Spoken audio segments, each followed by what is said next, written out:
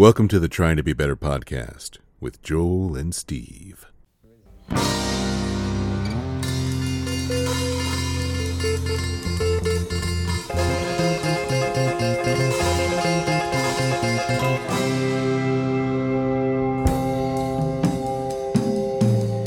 Well, we all think that, Joel.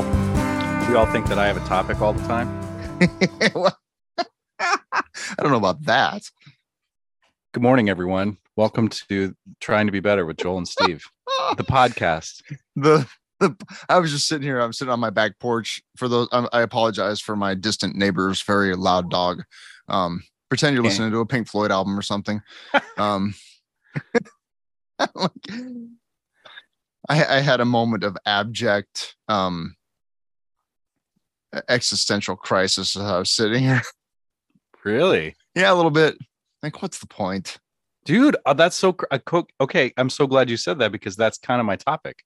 Oh, yeah. For those of you just tuning in, which is all of you, right before I hit record, Joel said, I actually have a topic. Let's do this. For those of you just tuning in, which is all of you, that's a philosophical statement. Sure. Well, I'm having an existential crisis too because I bought Crocs, the shoes, and I hope this isn't your topic. I don't care anymore.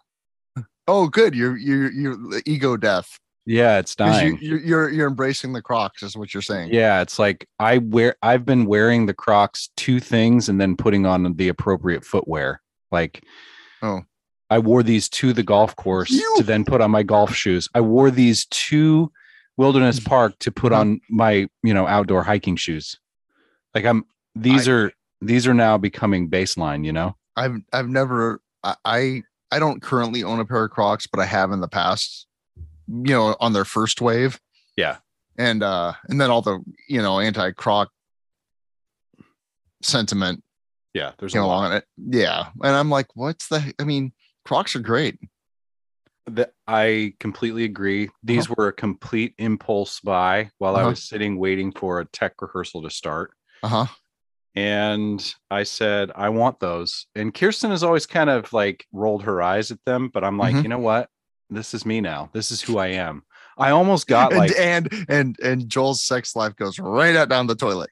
Pretty much. But the Crocs stay on, baby.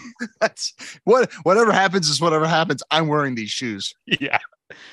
I almost bought like the Realtree camo hunting ones too. Just you can just tell me you're wearing them ironically. I think it started as an ironic joke within. and now you're watching Duck Dynasty. And now I'm like, well, no, I didn't get the Realtree ones. I got gray. Okay. Oh, okay. Okay. All right. Yeah. Oh, those are, okay. I might get the gibbets you put in the holes of the toe. I don't know. Yeah. Mm-hmm. I might be that guy. You're gonna get some Croc flair. Some flair for your Crocs. Flare out my Crocs. Just put a Steal Your Face on there. You're good to go. I wonder if there's some Grateful Dead, like, I guarantee you there's Grateful Dead Croc flair. If you like Dancing Bears, get on Etsy. It exists, I'm sure.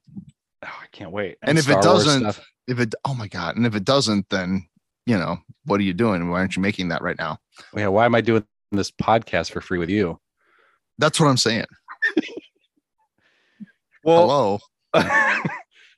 I'm interested to hear about your existential crisis, and maybe it'll loop into the because I recently went back to that original Google sheet that we made about topics, and I don't know that we ever really dove into this.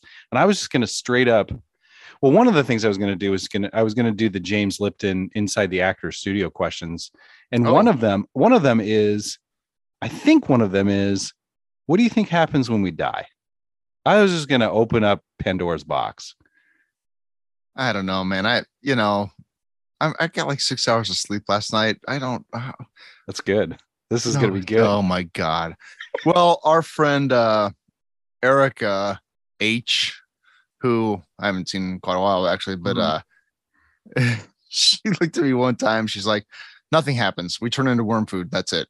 And I'm like, yeah, okay. That certainly simplifies things. Yeah. Do I believe in, I don't know, does my spirit live on forever? Do I reincarnate? How the fuck am I supposed to know any of that? Yeah. And I don't and I've kind of stopped. Like I'm not prepared for this, but I will say that like I don't particularly care. Yeah. I'm not basing my day-to-day existence on the hope that I may get to spend eternity in the good place. Right. I don't know, maybe that'd be nice, I suppose. Mm-hmm. I saw an old joke. It's an old joke, but I'm gonna try my best to tell it. So a guy dies and he goes to hell and he gets introduced to Satan. So he's like, "Hey, welcome." The guy's like, "Yeah, what's going on?" So it's like, "Well, let me walk you around," Yeah. So they're walking around and the guy at Satan's like, "You like cars?" He's like, "Yeah, fuck, I love cars." He's like, "Here, it's yours. It's this fucking Ferrari California, like the Ferris Bueller car, And the guy's like, "Yeah, really?" So he's like, "Yeah, fuck, take it. This is hell, and we can do whatever we want." And so they're walking around. Satan's like, where would you like to live? He's like, I like beaches. Satan's like, beautiful. Snaps his fingers. Whoop, beach. Seagulls, sunset, palm trees. Cocktail with a little umbrella in his hand. Guy's like, really? That's like, yeah, why not? Let's do this. Mm-hmm. And the next thing you know, this beautiful woman comes walking up. Satan's like, "What do you think?" And he's like, "Yeah, she's great." She's like, "Hey, welcome to hell. Here's my number. Give me a call when you're done with the tour." The guy's like, "Yeah, sweet." Slips it in his pocket. They're walking along. And then there's this like fence, and he hears this horrible sound and this like wailing, and it's like, oh my God. And he kind of peeks over. He's like, and there's people in lava pits and they're getting skewered while they're in the lava pits. And the guy's like, oh my God, what's happening there? Satan's like, yeah, it's the Christians. He's like, I don't understand it, but they like it that way.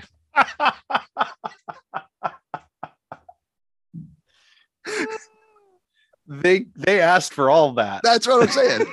Satan's like, I don't know. And they just keep walking,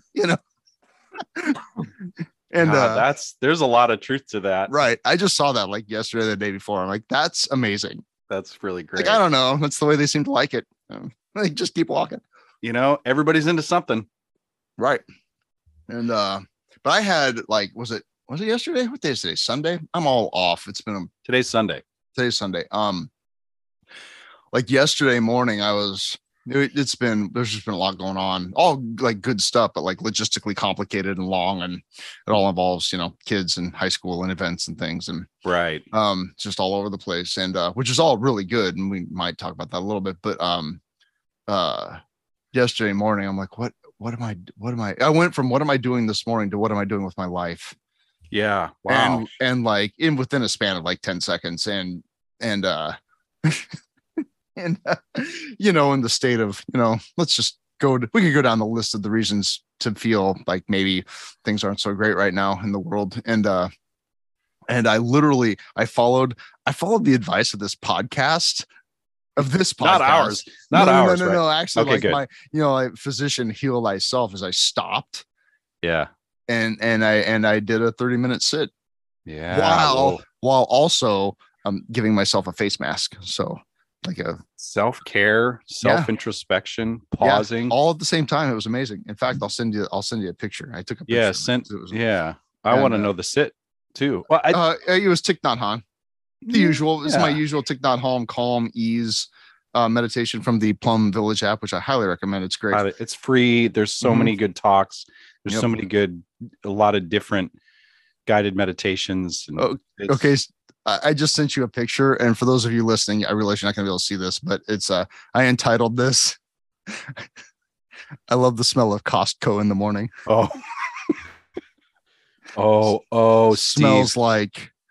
Smells like that is your Ernest Kurtz. That's what I'm saying. That's what I'm exactly. Yeah. Colonel Kurtz. The horror, because that's what I like. The horror. I just. And you're the suburban blinds behind you. Exactly. Yeah. The face mask on. The horror. Exactly. And then I pivoted from that to I love the smell of Costco in the morning. I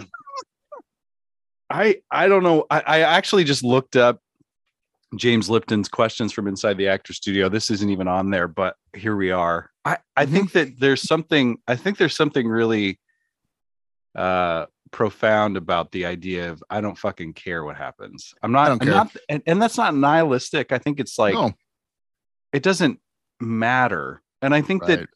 and the reason that's a big deal to me is because I was raised in a particular flavor of philosophy, I shall say, that really cared. Right. Right. Yeah. They really cared about that story. And honestly, I was telling Kirsten about this a while ago. I think I can pinpoint one of my first it was my first panic attack, Steve. I'll never forget. You never forget your first, you know? I think my first panic attack had a lot to do with the fact that I was having an existential crisis as a 12, 13-year-old, convinced that I was going to the bad place. Because it was like I couldn't make sense of all of the stories. So I was like, well, this is obviously I mean, it was like plus, if you were that age, then you were probably engaging in certain activities. Sure. Yeah. Yes. Reading, not the least of which reading Matthew and Mark. What do you think, Steve? Self-gratification. Oh yeah, that. yeah. So it's like yeah, probably. And it was also, it was like an awakening, like your hormones turn everything on and you're like, I've been told for the last several years, this is all bad. It's all bad. And so whatever, I just came online and now I'm having all these feelings that mean I'm going to hell. Yeah. Like this is bad. And so anyway, my first pain, I'm like, can trace a lot of my anxiety back to that fear of the unknown. And you get to a point where it's like, will you let those stories go? And I just don't want to bag on a philosophy though. I mean, I think that I've kind of embraced the mystery and the wonder and also at the same time, not making it grounds for how I behave, except I guess I do. I don't know. I'm working this out as the coffee hits me. That I do believe in this idea. I mean, I don't know if I believe. I think I've experienced a certain level of what one might consider to be karma, right? I do think that like there is something to rectifying errors as you live to try to have a better experience later. And I think that that's very true while living. And so it could be true after death or in the next iteration of consciousness. Sure.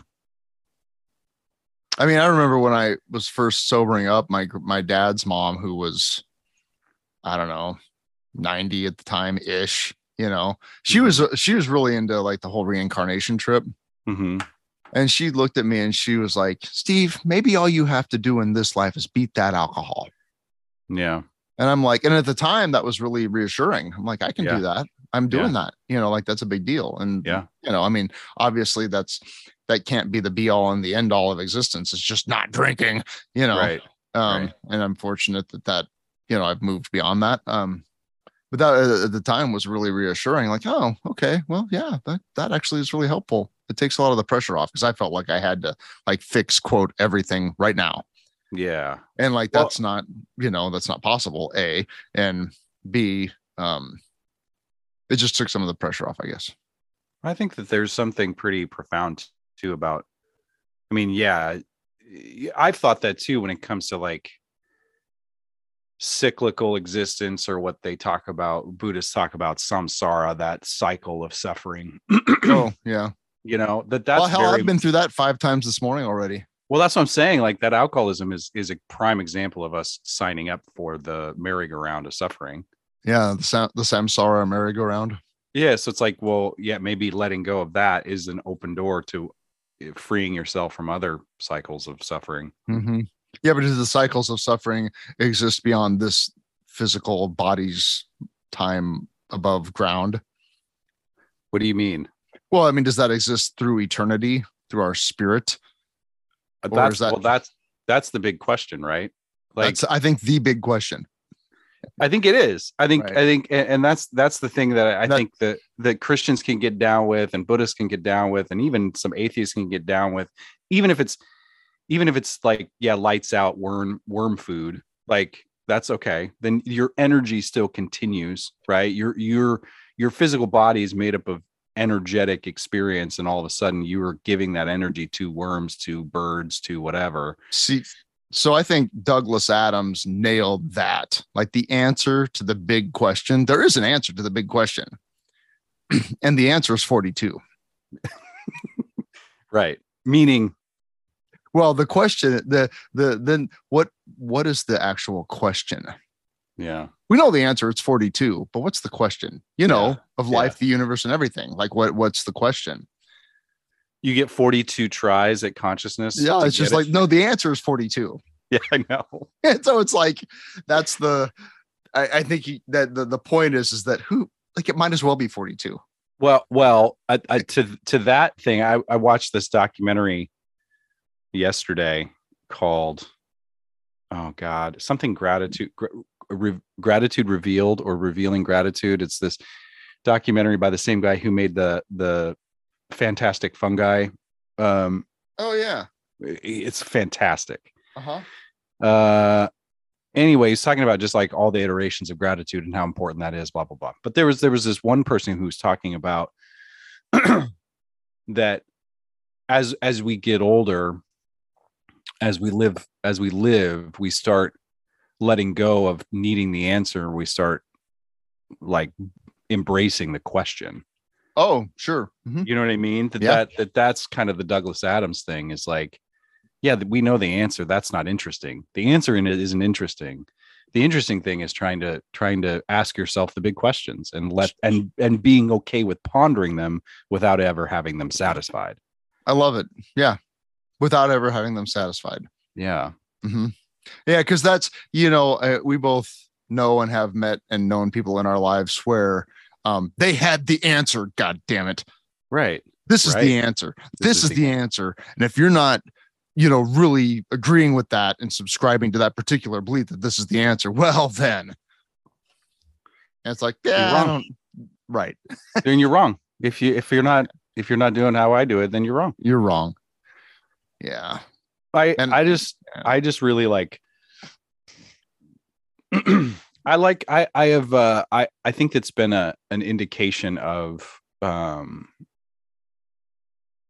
not that I'm doing it right, but that I'm okay with doing it wrong. Maybe that I don't worry about the answer anymore. I'm okay with pondering that question. Whereas like I went a hard, 180 from my upbringing philosophy to be kind of that. Well, it's just like turning off a TV.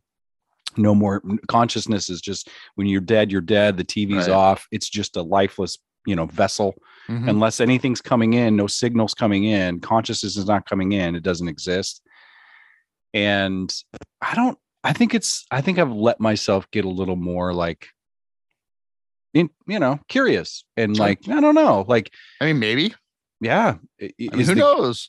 Right. That's like when I, shuffle off this mortal coil or however you want to put it. Like that's the second Shakespeare reference you've given, Hamlet specifically, you've given today. I just want to point that out. Well, that by no means means that I'm a Shakespeare studier person. What it means is that how incredibly pervasive Shakespeare continues to be in the 21st century. Yeah. Well, actually, I'm sorry. I must correct myself. The first one was the Scottish play. Whatever. Dude, I saw Oedipus the King last night.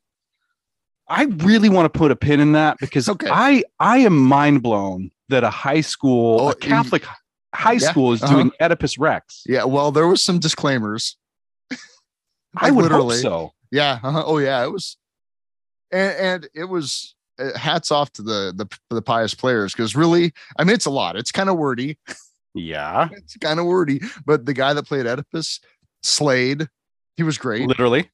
Yeah. Did he gouge his eyes out? Did that happen? They did not. That was handled backstage. They were all wearing masks. Oh, and he came out. But the story, I mean, they didn't take that out of the story. No, they did not. I mean, in the last 20 minutes of the play, he had blood coming down his mask. Yes. Mm-hmm. Yeah, it was intense. Like they glossed over. They kind of moved. There's been some killing, and this. They kind of glided over a couple of things while not avoiding them entirely because you have to for the plot. You know what I'm saying? Yeah. But I mean, you knew. I mean, yeah. I mean, it was clear what had happened. I raised my coffee cup to the Yeah. Pius players for Yeah, tackling Oedipus Rex. it was I mean, it was very well done. Just because of the nature of things, like sometimes like did the full it's not Gregorian chant, but whatever the contemporary The Greek choral, the choral Yeah. recitation. Yeah. Yes, they did all that. And some of that was a little hard to understand just because Yep. that's hard. That is hard work. yeah. That to get that rhythm down to Mhm. speak in unison, that is no joke. Right. And they did it very well. Nice. I blame, my 50-year-old rock and roll ears for a lot of that, because a lot of what I heard was tinnitus. Yeah.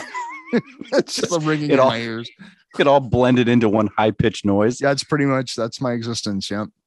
But yeah, I mean, they and the guy that played Oedipus, he had blown his voice out like the first night, and so they had him mic'd.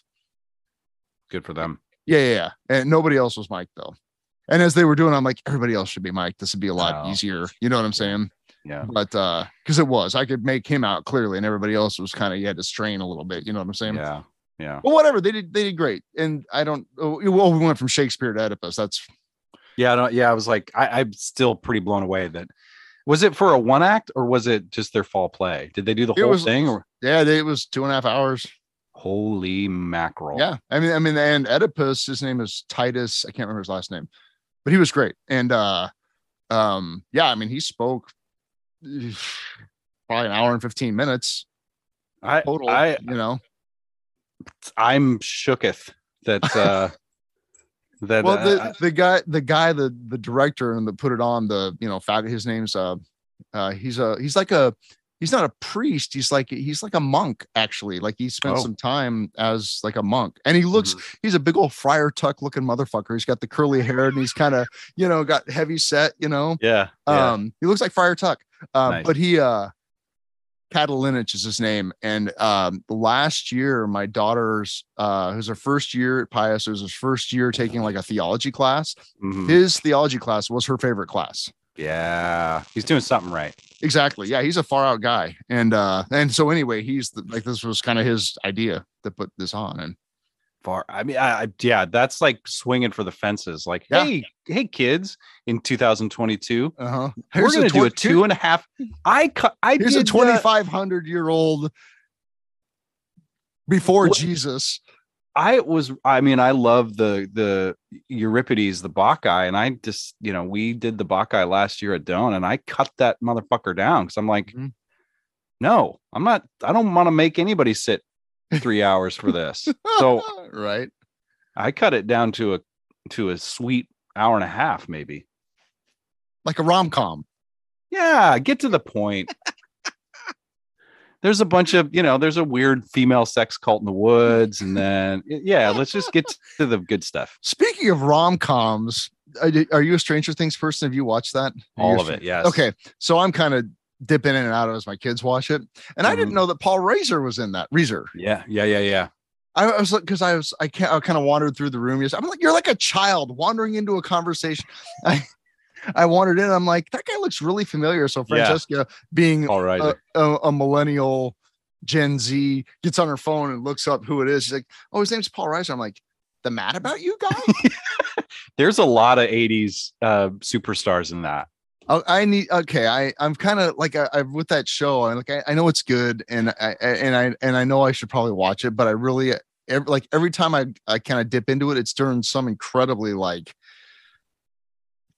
either sad or violent, and I'm like, I just can't right now. I'm gonna go. I don't know. Yeah, I can't do that right now, and because I've been watching Ukraine-Russia war coverage, and there's enough of that going on. I'm gonna go watch a train video. I don't know. Like but I saw Paul, and that just kind of like, I told Francesca, like, you don't understand. Like, he was in this he played this kind of, a doofusy kind of guy who was married, way above his pay grade, in this sitcom thing, and she's like, oh, that doesn't mean anything to me. Okay. But but that moment of familiarity, like, why do I know that guy? Yeah. Well, God. Paul Reiser's in that, Winona Ryder. Sean Astin does a great job. Sean Astin. Yeah. I went and heard him talk about mental health. You went to that? We're really, Holly and I are bummed we missed that. You know, Sean, if you're listening, I love you. Your work in the Goonies is, lodged forever in my heart, Sean. But his lived experience with his mother, Patty Duke, as a bipolar advocate for mental health he qualifies to talk about that. But yeah, I almost got in line to meet him only to say, hey, you should work this as a one-person show. You should really work that, because there's a lot there. But he kind of just, colloquially talked about it, and it just didn't seem cohesive. Oh, sure. I want to be like, hey, here's my card, I'll direct you. I don't want to be that guy, but I'm just like, hey, man, like, you've got a lot there, but it wasn't. I don't know if he was weirded out to be in a church or something. I don't know, but it was just like, it wasn't. We went it was cool, but it was, we saw, it's been a few years ago, but we went and met and listened to Joe Pantoliano. I hope I'm saying his name right. Joey Pants. Yeah. Joey and Pants. He did a great job. Yeah. Like, he was funny. He had a point. He had a show. It was a patter, but it was good. It was really good. He was very effective and kind of nailed his point home, I think that, well, Sean Astin kind of said it. He was like, I've got some stories to tell about my mom, but I feel weird saying. He kind of said it like, I'm in a church, and I don't know what his history with the church is or whatever, but it was just felt like, I don't know. It just didn't actually. I wanted more, and maybe not. I didn't want him to like sell his mom out, but I wanted him to talk about his experience. He talked a few stories about it, some harrowing stories about, his mom, like, she was so kind of manic at the time. He was like putting together a model airplane. She walked in, she came home, and he froze, and she walked into his room, and everything was clean. He's like, why is it so perfect in here? And took his model airplane and broke it. Are you serious? Yeah. And then like the next day he had like more toys at his doorstep, in his room. So like she was like that. Patty Duke was like that. But I was like, I don't know. Maybe I just wanted more of those stories. Anyway. I don't know how we got off on this. Yeah, dish bish. Oh, speaking of this is total. He said dish bish. You got. Do you watch? Are you familiar with Iliza Shlesinger? No. Oh, she's great. She's for you to say. Exactly. Yeah, Iliza Shlesinger. She's a comedian. I've been aware of her for a few years, and I saw her at the Rococo. I don't know. It's been a few years. She's great, and she has a new special on Netflix, and everybody just needs to watch it. It's called Hot Forever. Hot Forever. Yeah, she's 39. She's great though. She's she is a comedian for sure, and she's wickedly smart and funny. But also she doesn't exactly have an agenda, but she's, she has some things. She has some opinions about the state of women's rights in our country right now. Nice. Good for her. And men in general. Oh, it's so funny. I just watched it this morning. That was my spiritual exercise this morning, is watching Iliza Schlesinger's new special on Netflix, Hot Forever. Yeah. She's great. She's she's one of my favorites. She's top 5 for sure. Okay. Yeah, and she talks about the whole one of the things she talks about is the tote bag feminism is what I'll call it, where it's like, work bitch, in that language around like, would you want to be talked that way like at work? And just the glitterization of, rosé all day and twerk it while you work it, and that kind of language. She's like, what? It's great. I'll check it out. Yeah. Grab Kirsten. She'll love it. It's great. Dig it. Yeah, man. So you said, we've diverted a little bit. You said there are no tangents. I know you said something as you told me to hit record because you had something that you had a topic. Did we hit it? Did we cover it? I don't know. Well, what I asked you was what happened when we die. That was what I was. Oh, was that the topic? That was what I was. Yeah, that's what I was thinking of. Well, what do you think? So I've gone all over the place. Like, I was obviously raised in this idea that how the fuck do you know what happens? We don't. And that's kind of the beauty of it. But like, I started to question the Country Club in the Sky a few years ago, and that was really kind of an awakening for me, because like I said, is that a whites only country club? Anyway, maybe. I mean, that's how it's presented for sure. I mean, I'm not Mormon. That's what they believe. So seriously, I didn't they know believe that. that all the folks that are not white turn white when they get to the celestial plane. Yes, it's fucked up. And any LDS people want to come on the podcast, come on in. The I had water's no warm. idea. I had no idea. Anyway, so I let go of the the country club in the sky and started really kind of rejecting all of it, saying, yeah, like the TV gets turned off. But I think that there's been some interesting discussions with Kirsten actually recently. And it was you know what it was? I kind of had a profound moment listening to that conversation between Duncan Trussell and the guy that helped develop the Google AI that went sentient. Wayne Lemoyne. Yeah, he was talking about consciousness. They both kind of went off on a tangent about consciousness, and like consciousness being this thing where like we're all radios, and consciousness is just a frequency, and our bodies are like radios that pick up on it, and we tune into different channels. That, I mean, you're gonna have to listen to the conversation because I'm totally blowing it. But I had kind of a revelation. I'm like, maybe really maybe we really are the universe experiencing itself fragmented in all of these bits of consciousness, and the universe just wants to experience all the things. So when I suffer, I'm realizing, this is the universe experiencing suffering, and I can move through it. And so then I started to think, like, this idea of enlightenment or being on the merry-go-round of suffering or samsara, whatever you want to call it. Because I read the Dharma, I read Buddhist texts. I'm not ashamed of it. And well, you should be. This is America, God damn it. Well, anyway, that's another. Yeah, sure, I'm not ashamed of it.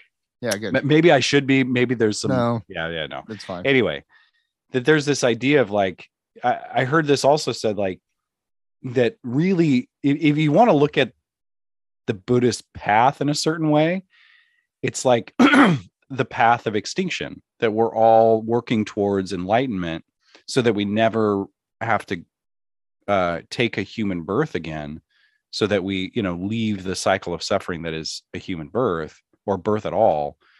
And that kind of tracks with, like, theoretical physicists, and that the universe really is expanding and burning all of its energy towards nothingness, towards extinction. Sure.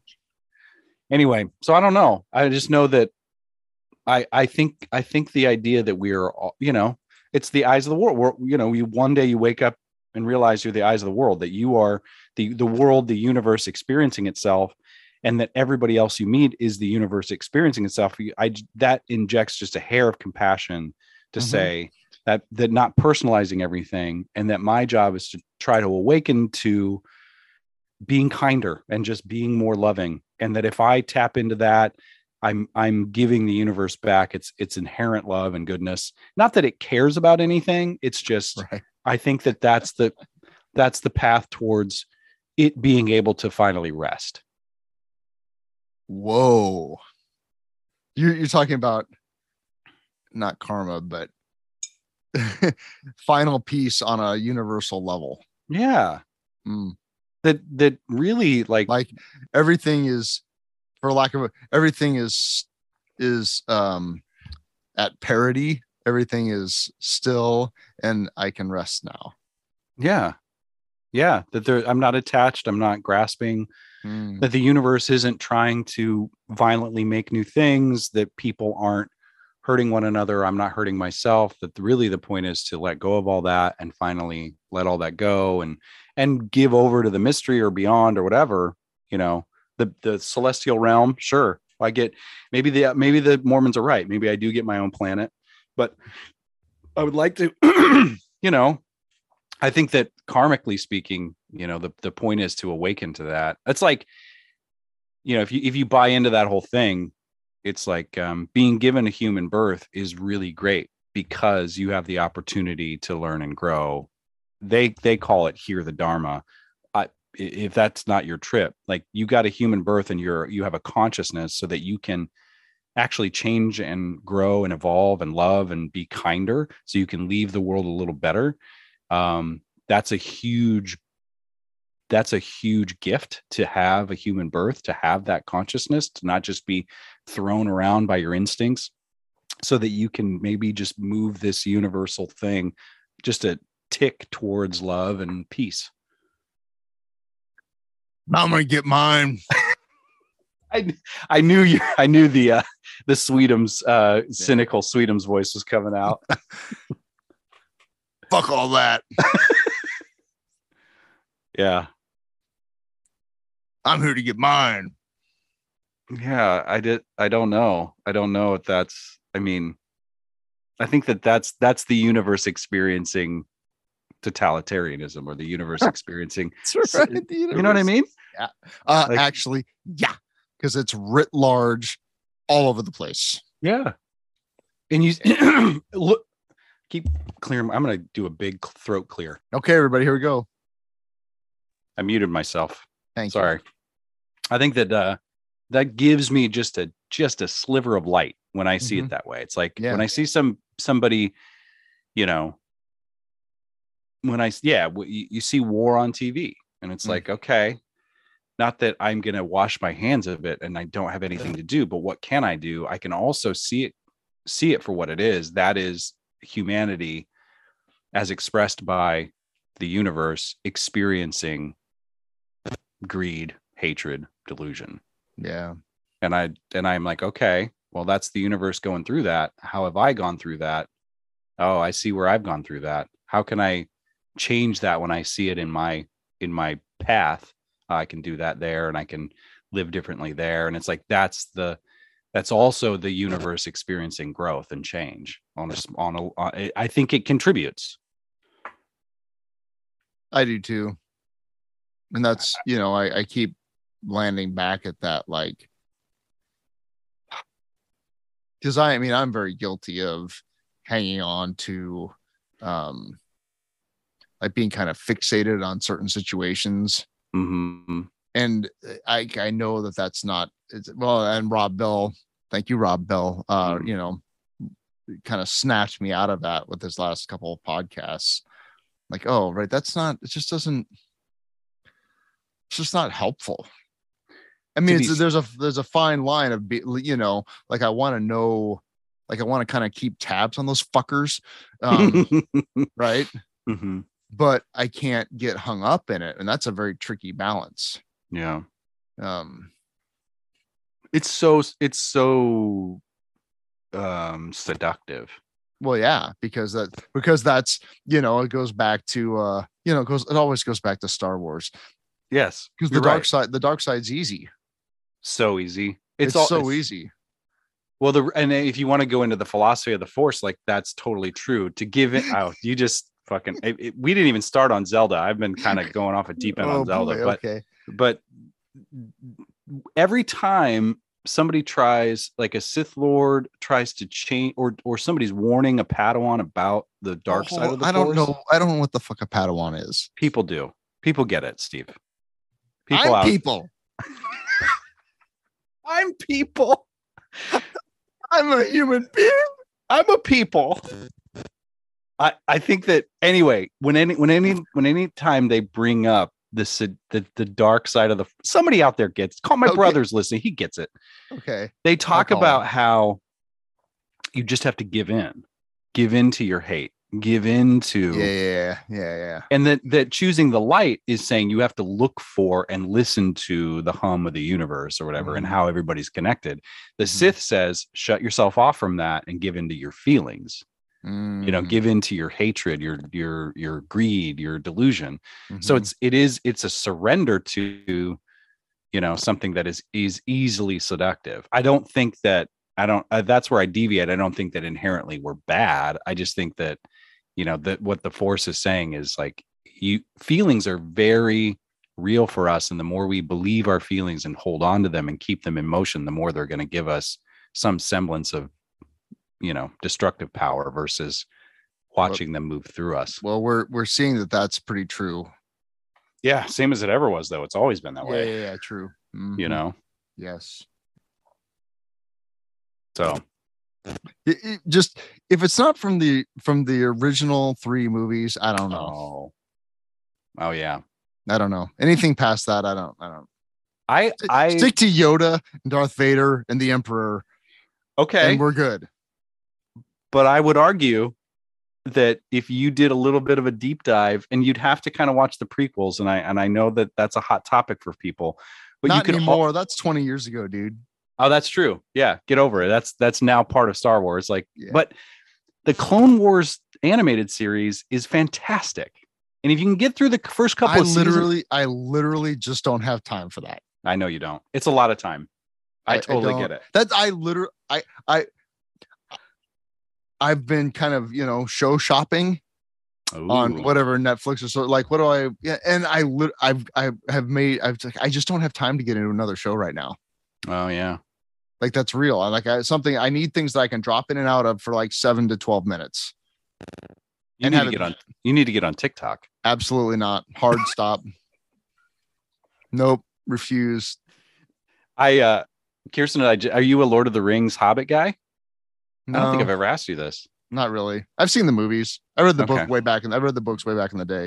Yeah. There's a new series on Amazon Prime Video called The Rings of Power, which is like pre Lord of the Rings, pre Hobbit. It's super good. But my life consists of right now going to work, which is fine, and then driving my offspring around. That's my existence. So I watch TV on like my phone, sitting in my car in a parking lot someplace. When does the oldest one get the license? About 7 months, 4 days, and 27 minutes. You are counting down. I made that up, but yeah, it's like, yeah, I can't wait. Don't get me wrong. Like, okay, so there was a cast party. You know how that goes, right? Oh yeah, I do. And it was a half hour away from my house. There were two of them in a row, actually, both of which were half hour. One of it is at a mutual acquaintance of ours' house, who shall remain anonymous, but because he may or may not want to be public, whatever. Anyway, we both know the guy. And but the point is that the first one, which was Friday night, nay, Saturday morning, and as you well know, I turn into a pumpkin at 10 o'clock unless I'm playing the guitar. Which I was gonna say, unless you're playing Rolling Stones tunes. Yeah. But I like the agreement was that we would pick her up at 12 o'clock. Well, the party's just getting started at 12 o'clock. Yeah, but I sat in my car in a stranger's driveway 30 minutes from my house waiting for her to come out. And I was pissed. I finally sent her a text message that said, here's the thing. She's like, I'll be out. And I'm like, no, I am very tired and I want to go to bed. I'm a half hour from home sitting by myself in my car in a stranger's driveway. So ... And she was out, 90 seconds later. I'm going to come in there with my shirt off. Kind of like this could get, yeah. You want to get nuts? Let's get nuts. I'm going to come in there. I'm going to turn all the lights on and I'm going to do a hand check. And I'm going to say, I'm so-and-so's dad. And I'm here to, talk to you all about your Lord and Savior, Jesus Christ. They're like, we go to a Catholic high school. Yeah. Heard it. But heard it. That's why we're here. So here's the point. Like, I was not happy. I'm like, I had spent that time, A, kind of needing to pee, and B, constructing a lecture on respecting people's time. And, yeah. And then she came out and she was so happy. Oh, She had the best time. It was her first high school, and she was hanging with the big kids and they all thought she was cool and everybody had a blast. And that all just went away. Wow. I'm like, oh my God. Like, I was tired, but I was so happy that she got to have that experience, You had the opportunity to stick to your guns and give you can still give that lesson maybe 48 hours later. Like, well, hey. Yeah, so I picked her up again last night and she was out on time. Yeah. Good job, Dad. But just they're having multiple cast parties in high school now. Yeah. What the fuck? We had one, and you had to get all your weirdness in one party. No, they got multiple shots.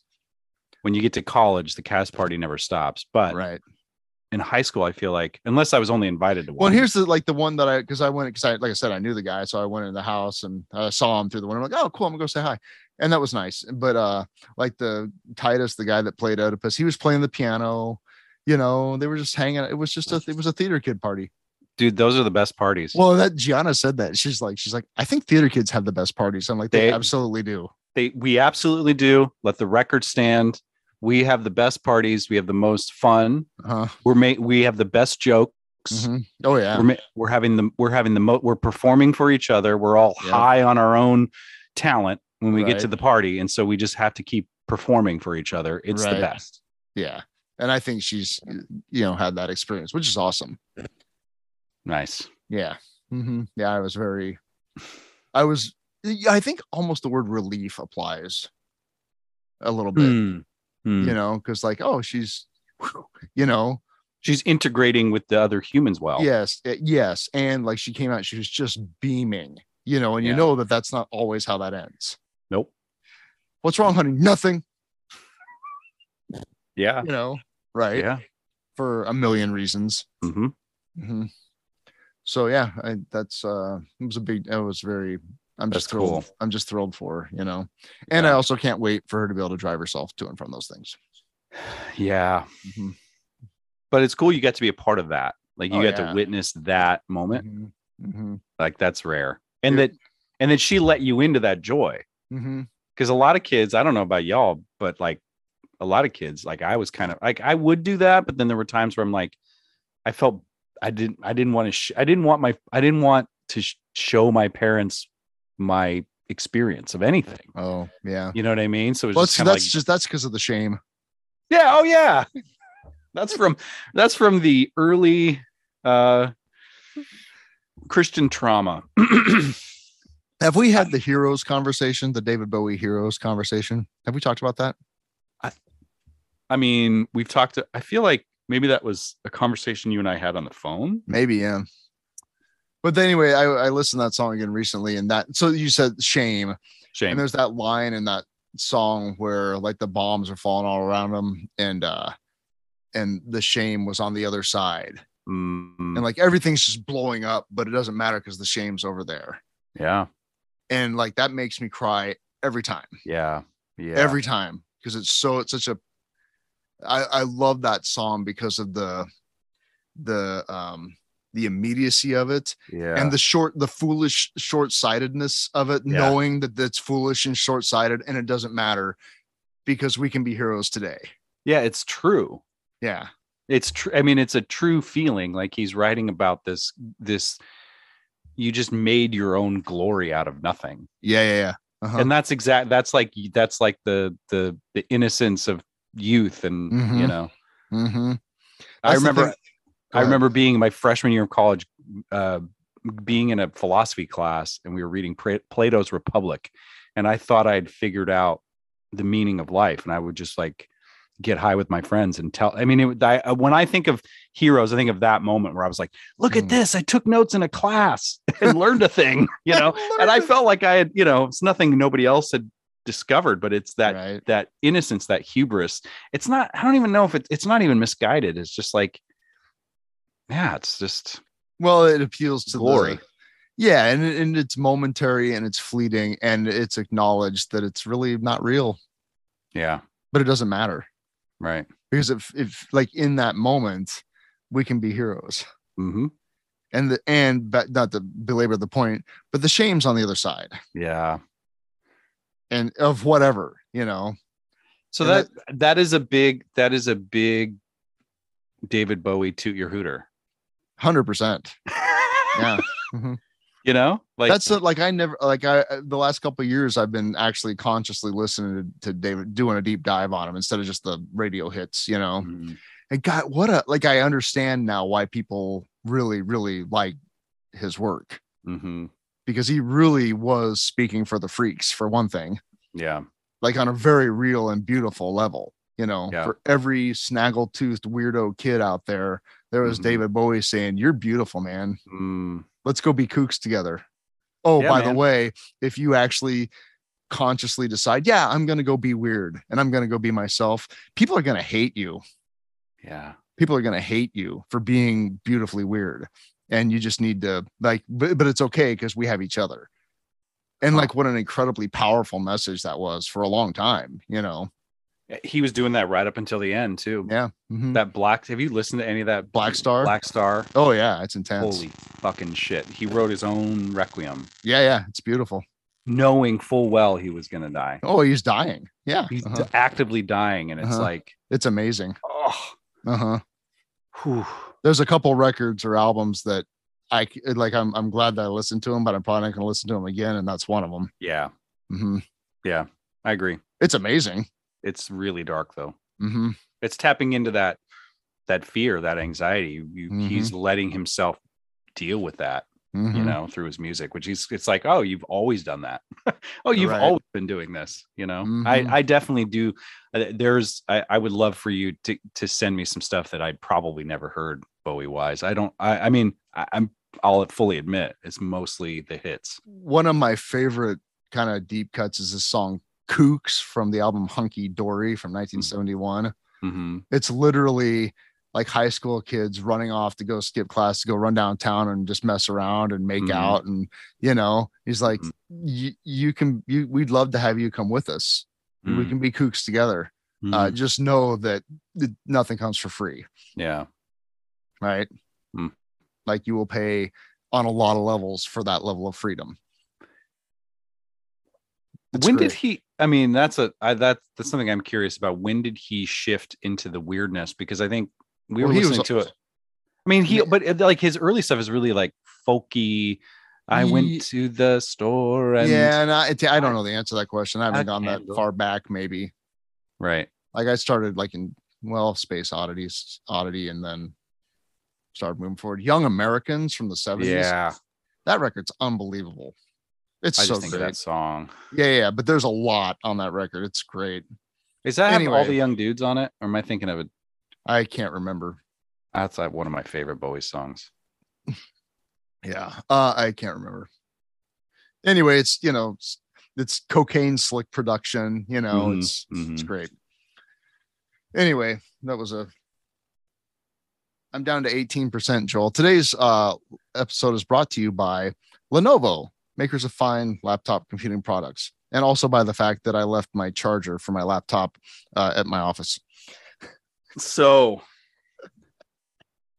we did it. I think we did it. I think so. Yeah. Mm-hmm. Next week's episode. No, I'm not even going to say it. What were we going to say? I'm like, I really want to talk about Zelda, but. Oh, okay. Yeah. Have you played the thing Link's Awakening? So I've pretty much finished Breath of the Wild, and I realize I've allowed myself to like toot my hooter when it comes to Zelda, because it was a game I never really understood. And now I'm playing like the old Super Nintendo version and Link's Awakening. And I'm looking at I want to play them all now. I'm literally listening to a nerdy ass Zelda podcast. It's so great. I'm just tooting my own hooter, man. Do it. I love it. Wave that flag. Wave the Zelda flag. Yeah, baby. Yeah. Oh, by the way, happy birthday to Bob Weir. And John Mayer. I think it was cool that John Mayer. Yeah, John Mayer had a birthday, and then Bob Weir just like was born on the same day. I had no idea. Yeah, they have the same birthday. Oh, that's cool. Far out. Have you watched any of the Bob Weir at the Kennedy Center? No, I'm on fall break though. Maybe that's my late night treat. It's weird, but he spends a lot of time just kind of standing there while the orchestra does his thing. But it works out. It's pretty good actually. Mm-hmm. Because like there are times when he just doesn't need to play and let the orchestra. So there's like orchestral arrangements. Somebody arranged out like China Cat Sunflower. Yeah. For an orchestra. That's and amazing. Obviously there's not a lot of improvisation, but it's great. And the conductor's totally into it. Nice. Yeah. And it's, just the fact that Bobby Ace Weir is standing in front of the fucking National Symphony Orchestra at the fucking Kennedy Center at age 75. Is that how old he turns today? Yeah. I just like in a tux. Tux. That was only the first night. The other nights they've all been in casual clothes, which is kind of cool. Oh, he put the Birkenstocks back on. Good for him. But yeah, it's what a coup. Yeah, it's awesome. That's awesome. What's your favorite Bobby? Do you have a favorite Bobby moment? Oh, I just what I will here's what I say about Bob Weir. Yeah. He is probably, I can't say definitively, but he's up there, the most underrated American musicians. Yeah. And why is that? Because he doesn't give a fuck. And Yeah. if you look, it's real easy to kind of to like listen to an interview with him where he kind of, talks and then so like you're like, man, what's wrong, are you okay? But even one of the guys on the good old Grateful Dead podcast said, now Bobby's going to tell this story, so it's not going to be super linear. Right, so buckle up. Yeah, right. But it's like it's kind of it would be easy to just dismiss him as a burned out old hippie. Mm-hmm. Right. Mm-hmm. But if you look at how he's maintaining himself at age 75 or whatever, he looks amazing. Mm-hmm. And also then you go back and you look at start in 1966 and go through his career and everything that man has done, both in terms of composing music, composing songs, technology, the places he's played, the number of people he's played to, is nobody can top him. I think, and then also a substantial number of the Grateful Dead's quote hits were written by him. Yeah. Also, most of their most challenging material is written by him. Most of the most challenging, both conceptually and like lyrically and spiritually, like Bobby shoots straight for the heart and the head and I mean, when you have a song called, with the refrain, "Am I the victim or the crime?" Yeah. It's like all of the really heavy shit comes from Bobby. Yeah, he's dealing with it. Yeah, and I just think about how he got in. He had. When I was coming up, when I was listening to good rock and roll in the 90s, it was like all I wanted Pearl Jam to do was show up to my house on the bus with a tour. I literally had a dream about that. Like they just came to my house and said, "Hey, let's go. You're coming with us. Get in the bus, loser." And that's exactly what Bobby did. He was like 16. He was like, we're going to go do weird shit.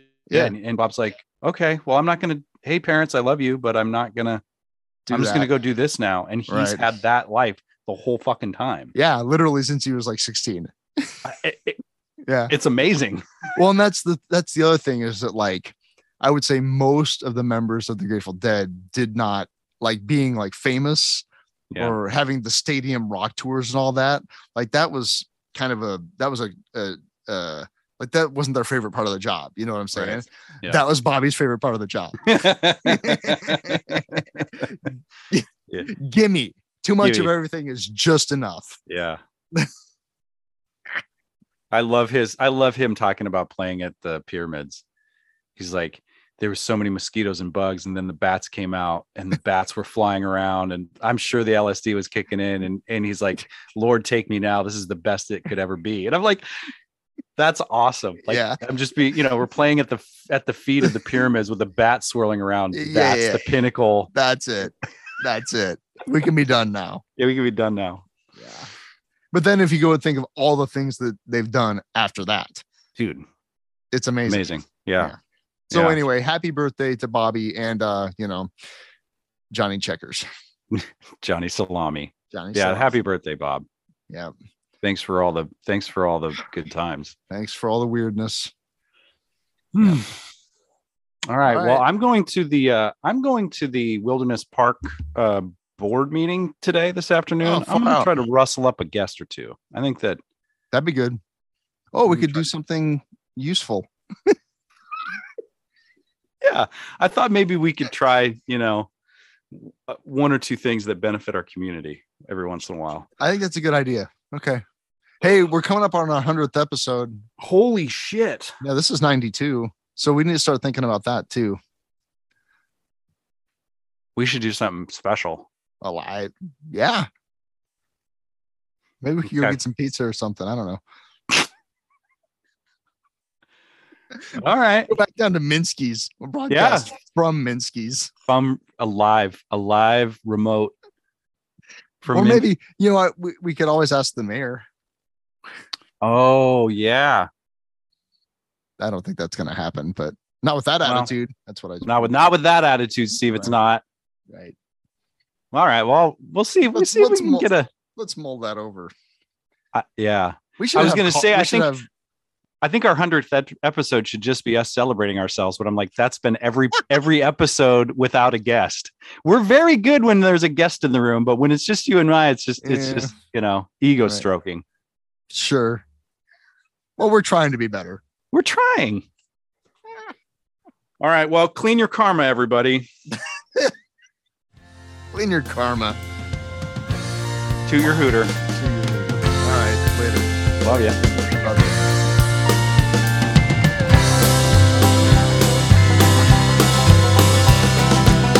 But we don't need no education.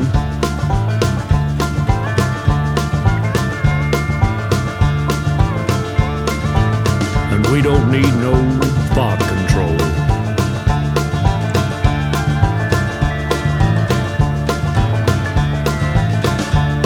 No dark sarcasm in the classroom.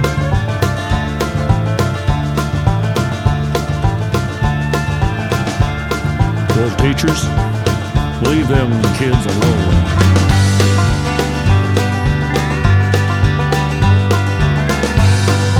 Teachers, leave them kids alone. Well, all in all, it was all just bricks in the wall.